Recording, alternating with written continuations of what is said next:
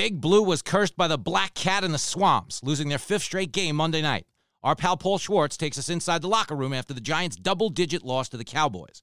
We're also joined by a coach that led the Giants to a Super Bowl. What the heck is that? The great Jim Fossil joins us. All that and more next on the Blue Rush Podcast with the New York Post.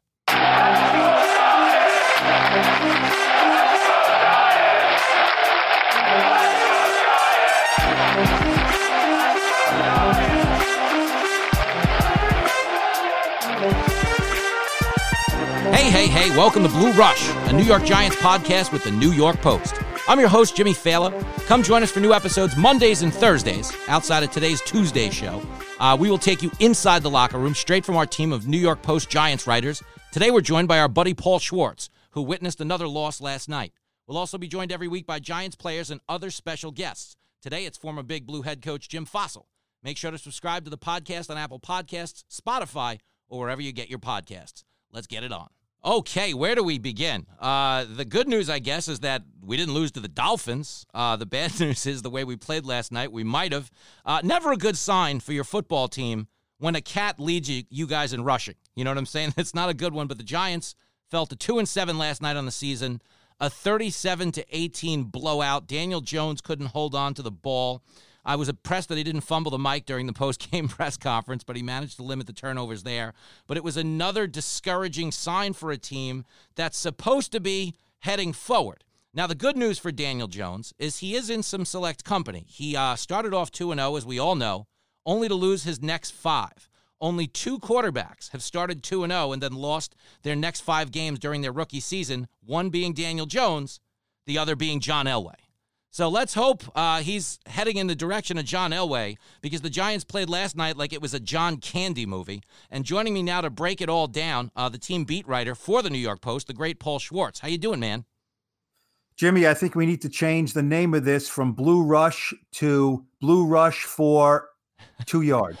Blue Rush for 1 yard. Hey. Blue Rush for no gain, and here comes Aldrick Rosas with the field goal unit. I mean, it's, there's a lot to take out of this game, and no question, if the Giants can't count on Saquon Barkley running the ball, they're going to be in more trouble than they are. Yeah. Have we signed the cat yet? Have we signed the cat? Well, the cat, as you said, the cat was in the end zone more than Saquon was. So that's, you know what? The Chicago Cubs were once spooked by a cat, right? In Shea Stadium in 1969. Uh-huh. And, I heard this was a direct descendant of that black cat, but this millennial, this Generation X cat did not do the job for the home team. I'll tell you that much. Way to go, cat. Yeah, the cat let down the dog because we were 6.5-point underdogs, and we were covering good and well until the cat ran onto the field. Next thing you know, we're down 19, and I'm sleeping under a bridge tonight with Steve Serby, but that's another story for another time. I wanted to start here because you had to witness this up close and personal. I don't know what you did to deserve that type of punishment, but there you were last night. My biggest takeaway has been Daniel Jones's inability to protect the football. It's something you've spoken about chapter and verse. He did get hit again. He got sacked 5 times last night. What does it take for a quarterback to start holding on to the ball? Well, it takes a lot of practice, a lot of reps in practice. But you know what it really takes, Jimmy? It takes the threat of being benched. And that is just not there with this guy. Now, I'm not saying, corporal punishment. Daniel Jones is the reason they're losing these games. Send him to the bench. But you have to put the fear of God in a rookie when he keeps on making the same mistakes. And Daniel Jones does a lot of good things.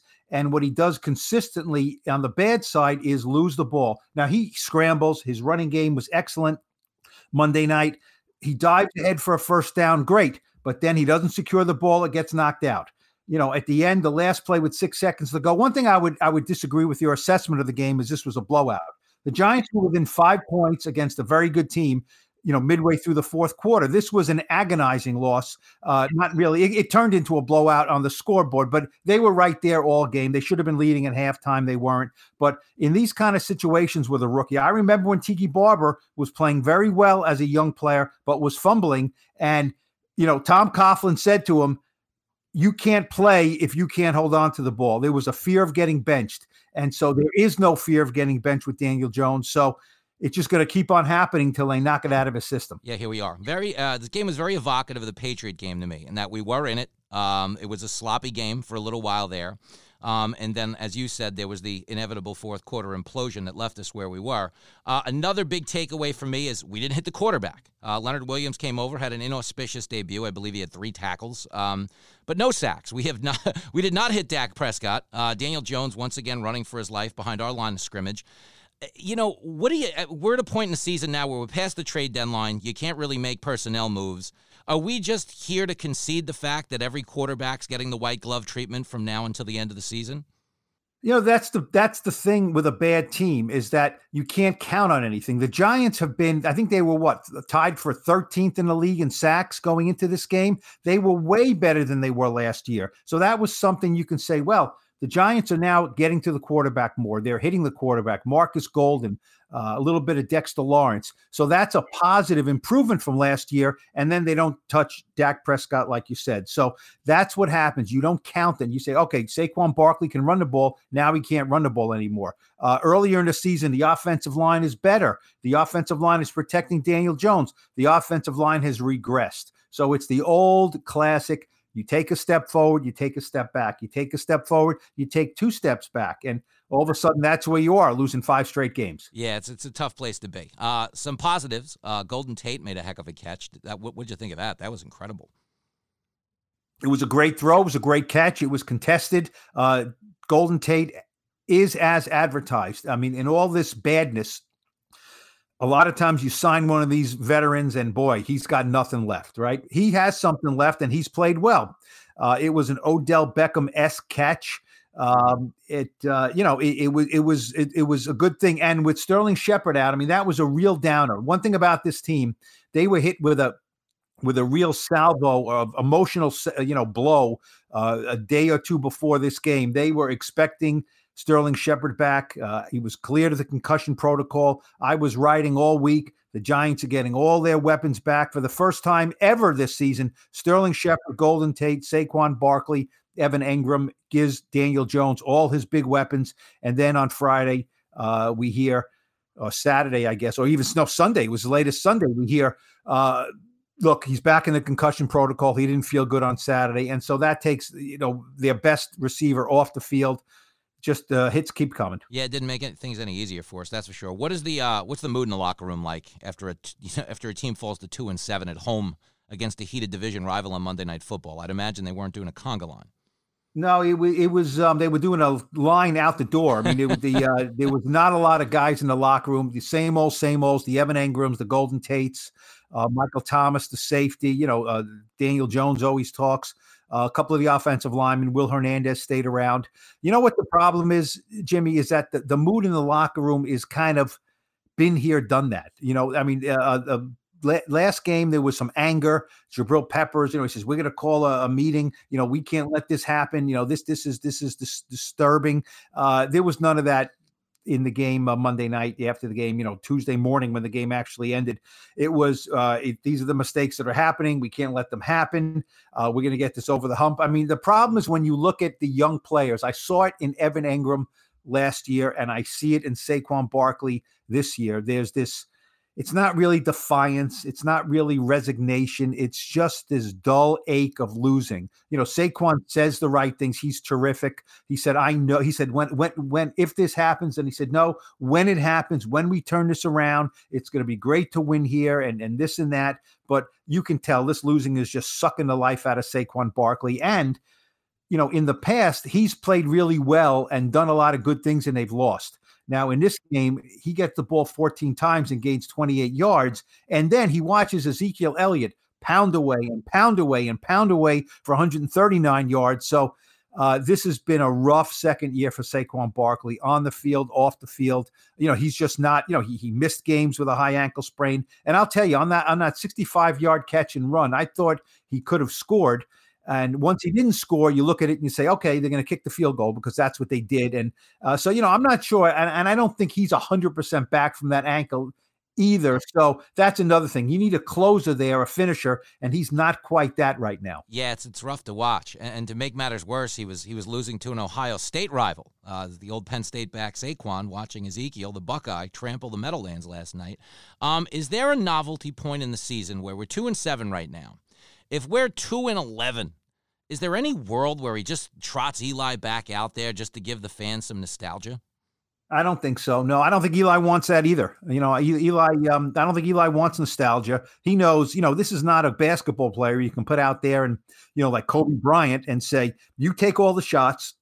We kind of won't guard you. You know what I mean? And you'll score 60 or 50 or whatever whatever you want to score. And like an all-star game, you can do that. No one's going to take a run at Kobe Bryant, in the last minute of the game. The Giants know that this goes beyond Daniel Jones. I don't think Eli Manning plays again. I really don't. And I don't think they want any kind of ceremonial go out there for the last series. Well, you know what? You better make sure that the team on the other side of the ball is in on this, or else they're going to come rushing through the line and they're going to have a nostalgic sack of Eli Manning. And who the heck wants that? Well, here's one last one then, because you've spent a lot of time around Eli Manning. And, I think there's no argument. He's been a class guy from start to finish. But is this the type of misery he's been forced to endure that could prompt him to play somewhere else next year? Could you see him playing another season?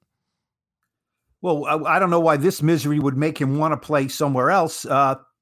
I don't think he wants to play anywhere else. He's got a wife and 4 kids. They live in New Jersey. They're staying in New Jersey. I know he doesn't want to relocate them somewhere.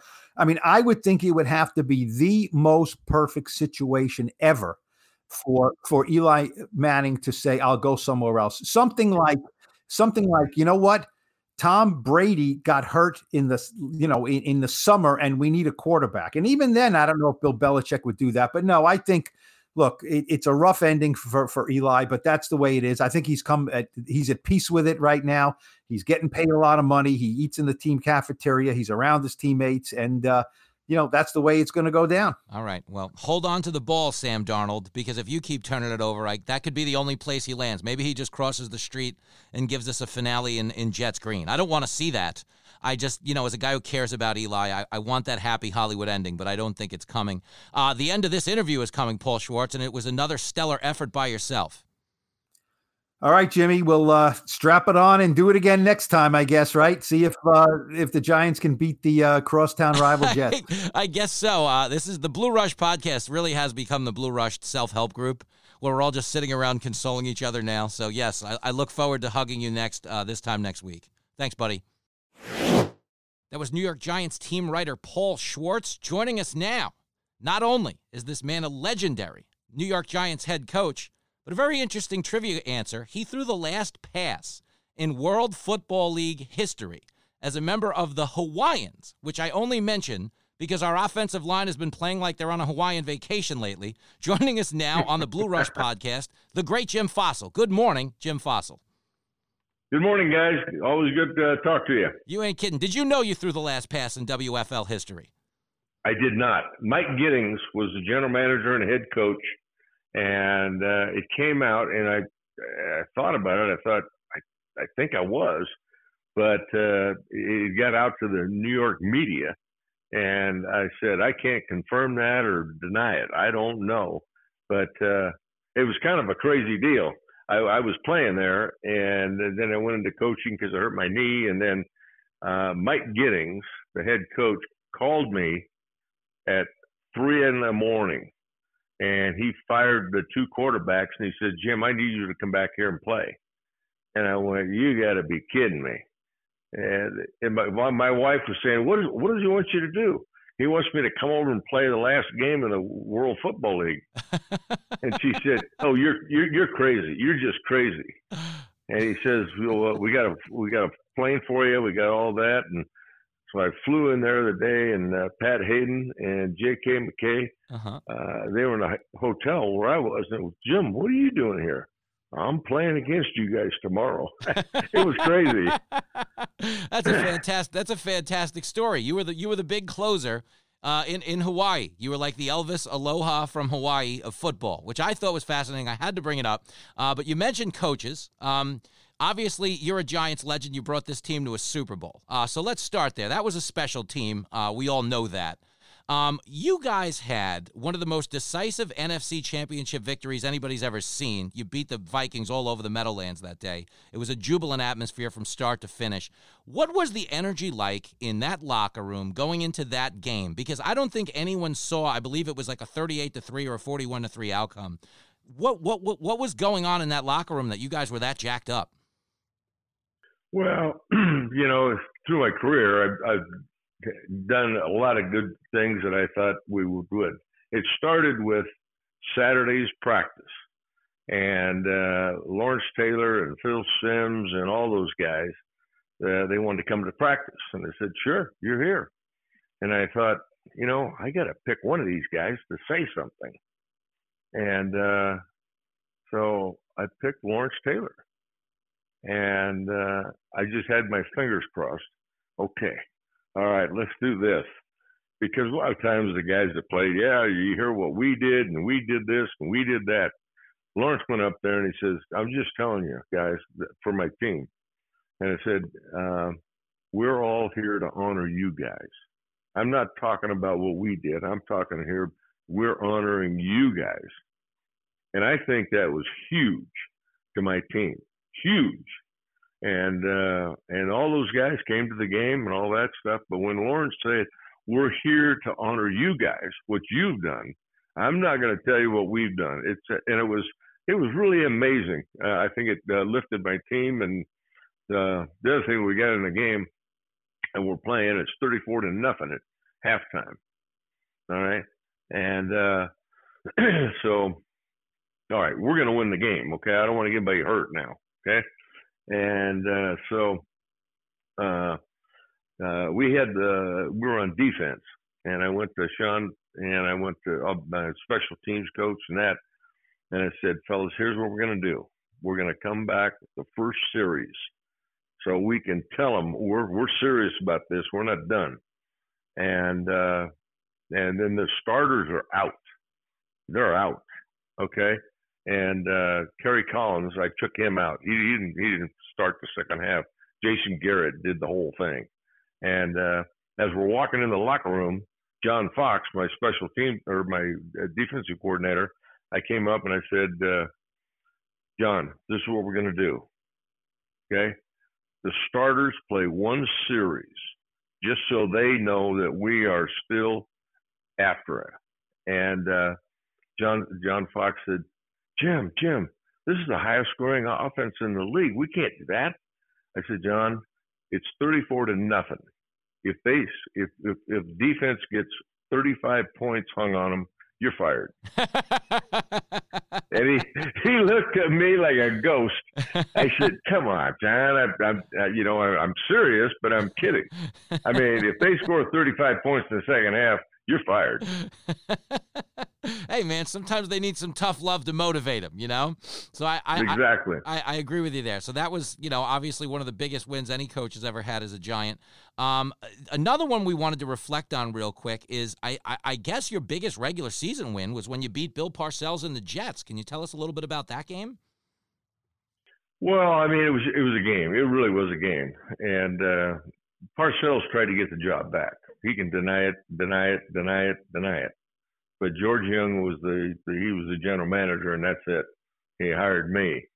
And, it was special simply because, Parcells was coaching the Jets, and Bill Belichick was there, who I have a lot of respect for. He's done a great job. He's had a decent career. Oh, boy. Yes, he has.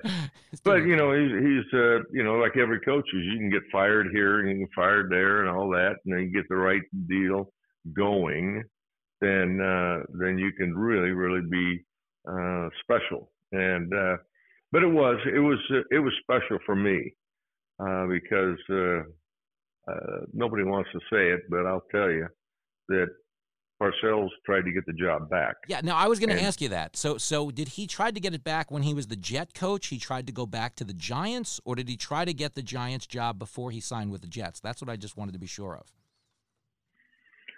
Well, they were together. I know for a fact, I'll go to my grave, that he tried to get the job back. And George Young, no. And George Young was powerful. I mean, powerful guy. He had control of everything. And he offered me the job, and I know Bill was trying to get the job, talking to people and stuff like that. And but no, going to hire me. And then the next thing for Parcells, the best thing would be go to the Jets. Mm-hmm. Which is what he did. Mm-hmm. I mean, do you carry any animosity towards him for doing that, or is that just part of the cost of doing business in this league?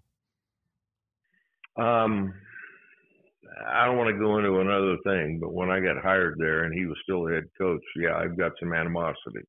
But after that, you got to let it go. Sometimes you got to let it go and move on, because other things, there's so much stuff that goes behind the scenes that if you carry that always with you, no, you're gonna die as a young man. Yeah, it's gonna kill you. No, you're right about that. I'm with you on that. That's why I've stopped watching the Knicks. It's gonna kill me if I have to watch another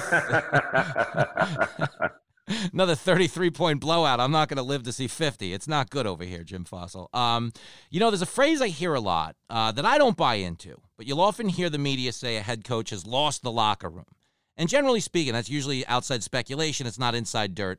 But we're at a time right now where the Giants are 2-7 and Pat Shurmur's got 7 games to go. What does a head coach do in that position to, I guess, keep the locker room? Even though I don't necessarily believe that you can lose a locker room, what does he do to keep a locker room?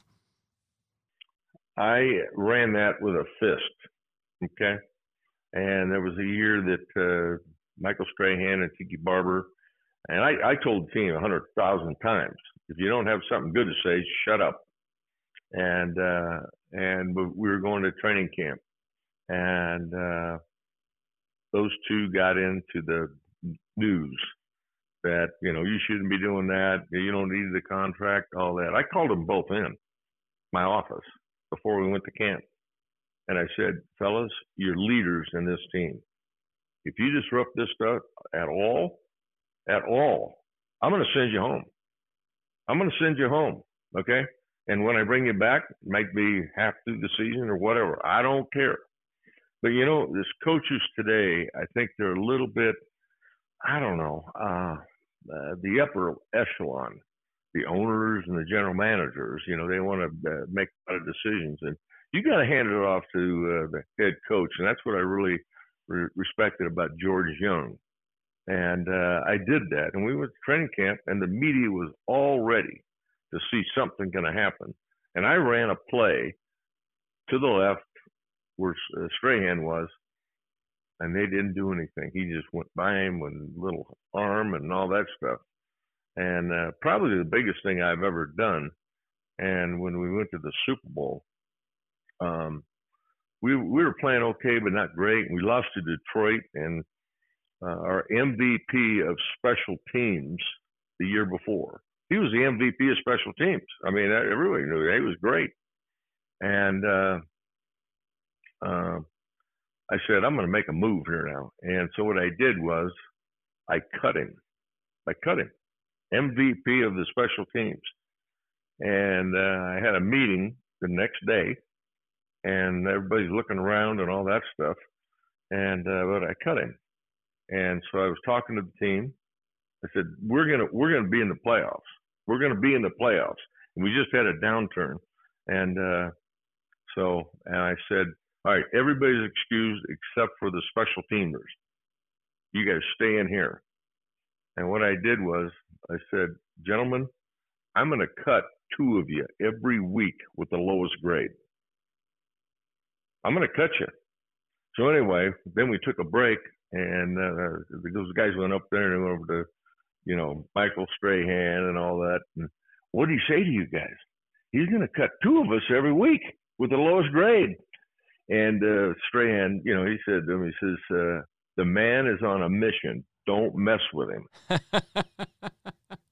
And we went all the way to the Super Bowl. We got beaten in the Super Bowl, but wow, I had to threaten him. Yeah, I mean, that's what it took. You had to get to him. Do you feel like in this day and age, because it's become such a players' league, can a head coach be as authoritarian as you were in your generation? He won't win if he doesn't. I guarantee you. The players will smell it, that the head coach is not powerful and all that stuff. And that's what I did. And it was in my contract. Okay? George Young, who was the best general manager in the history of football. And how he got there and all that, that's a whole other story. But George Young, I mean, that was powerful. I mean, George always said, you're going to have the final say on some of these players.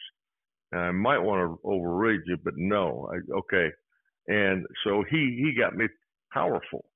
And if you don't give the head coach powerful, and you got to, every time you got to turn around, you got to go talk to the owner, you got to talk to the general manager, you got to, the players smell that stuff, that, you know, he's not powerful. He's not, no.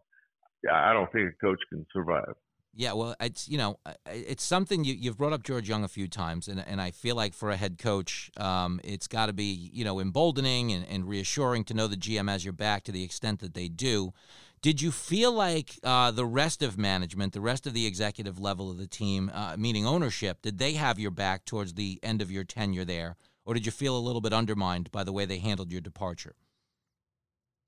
Yeah, that's a hard question. The only thing I remember when you started that was that, when I made the guarantee, okay, that's famous back there. Wellington Mara, Bob Tisch, and John Mara, they said, we love it when our coach takes charge. Okay? That wasn't the same with the general manager. Yeah, no, of course. But so they did love to see you take the reins of the ship.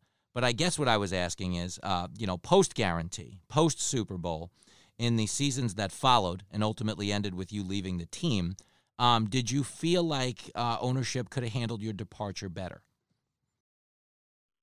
There's no departure that you can't say that you think, oh, yeah, you guys are right. You got to get me out of here. But I've had a lot of respect always for the Maras and them. Okay, that makes sense, because the reason it hits home for me is I'm a big Eli Manning fan. I know the Giants are in rebuilding mode right now, and we seem to have a quarterback of the future in Daniel Jones. But a lot of Giants fans felt like they pulled the hook on Eli a little bit too quick. As an observer of this team, did you think we could have given Eli 3 or 4 more games, or did you think they were right to make the switch? I couldn't because I'm not in the building, but it's always hard. It's always hard for a guy like that, the Mannings and all that stuff, that to make a change. They possibly could. It's hard for me to say that in any direction. If they feel like, you got to be in the building to really know. You really got to get, and everybody say, well, I mean, if they were going to the Super Bowl, they'd say, yeah, you made the right change. But I will tell you this right now, okay? When I took over the Giants, everybody said they're the worst team in the NFC East, and on and on and on and on and on. And Dick Vermeil and I, we talked all the time. And it's a turnover ratio. And I can tell you this, all right? What are the Miami Dolphins, Atlanta Falcons, New York Giants, Cincinnati Bengals, Cleveland Browns, Jets, Tampa Bay, Redskins? What do they all have common? You're going to tell me they're winning the turnover battle. They're losing the turnover battle, it would be my guess, correct? Exactly. And Dick Vermeil and I used to study that.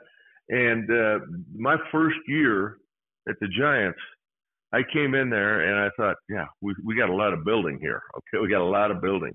Dave Brown and Danny Cannell are the quarterbacks, and I'm not which one of those guys are that. And every practice we started out, everybody, the linemen had to practice covering turnovers, and Jugs gun with the DB coach, because the DB coach, god dang, they were good, but I mean they can't throw like a quarterback. And it's and Dick Vermeil used to talk about all this at the time, and I mean it is true because I studied it every year, every week, and you just look at the bottom teams. New York Giants are -10, but you're not going to beat anybody. You're not going to beat anybody. Yeah, you're not going to win games. You're not going to win games doing that. It's been hard. It's been hard to watch. I will say this though, you for a short while worked with John Elway when you were at Stanford. Are there any glimpses of John Elway when you look at Daniel Jones?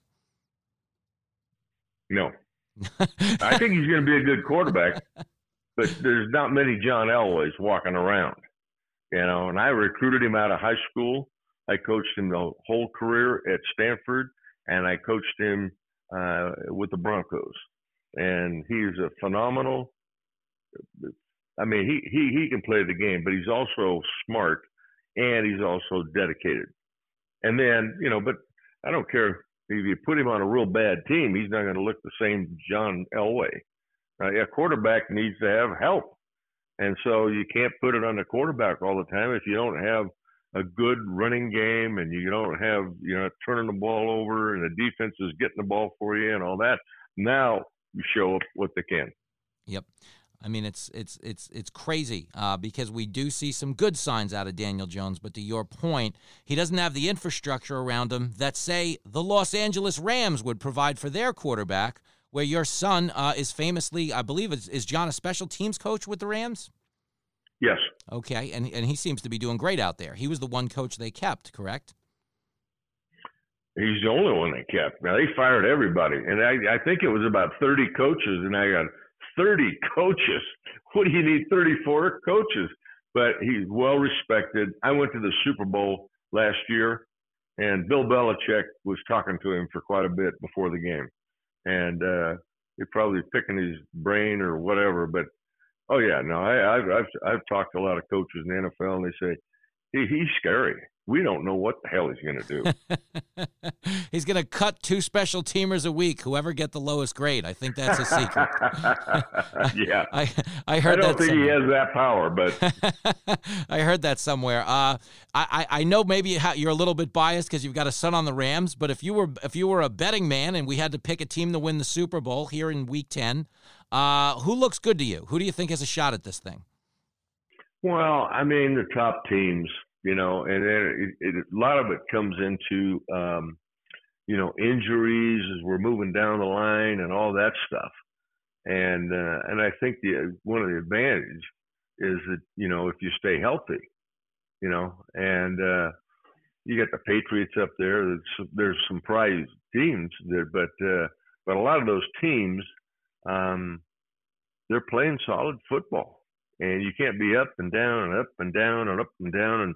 And most of them have a outstanding quarterback, and they protect him and all that stuff. But I don't know. I'm just I keep busy with watching my son, talking to him, and I got another son coaching in college, and following everything else. No, I feel and yeah. I got a 10-year-old son playing flag football, and his team hasn't covered the spread once this year.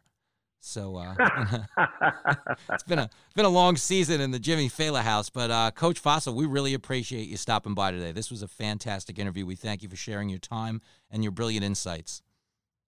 Oh, I always enjoy talking to you guys. All right. You're very good questions, and you're very knowledgeable. Well, we appreciate it. And thank you. You won me a Trivial Pursuit game with that World Football League pass you through. So good job. You got a beer on me when I see you.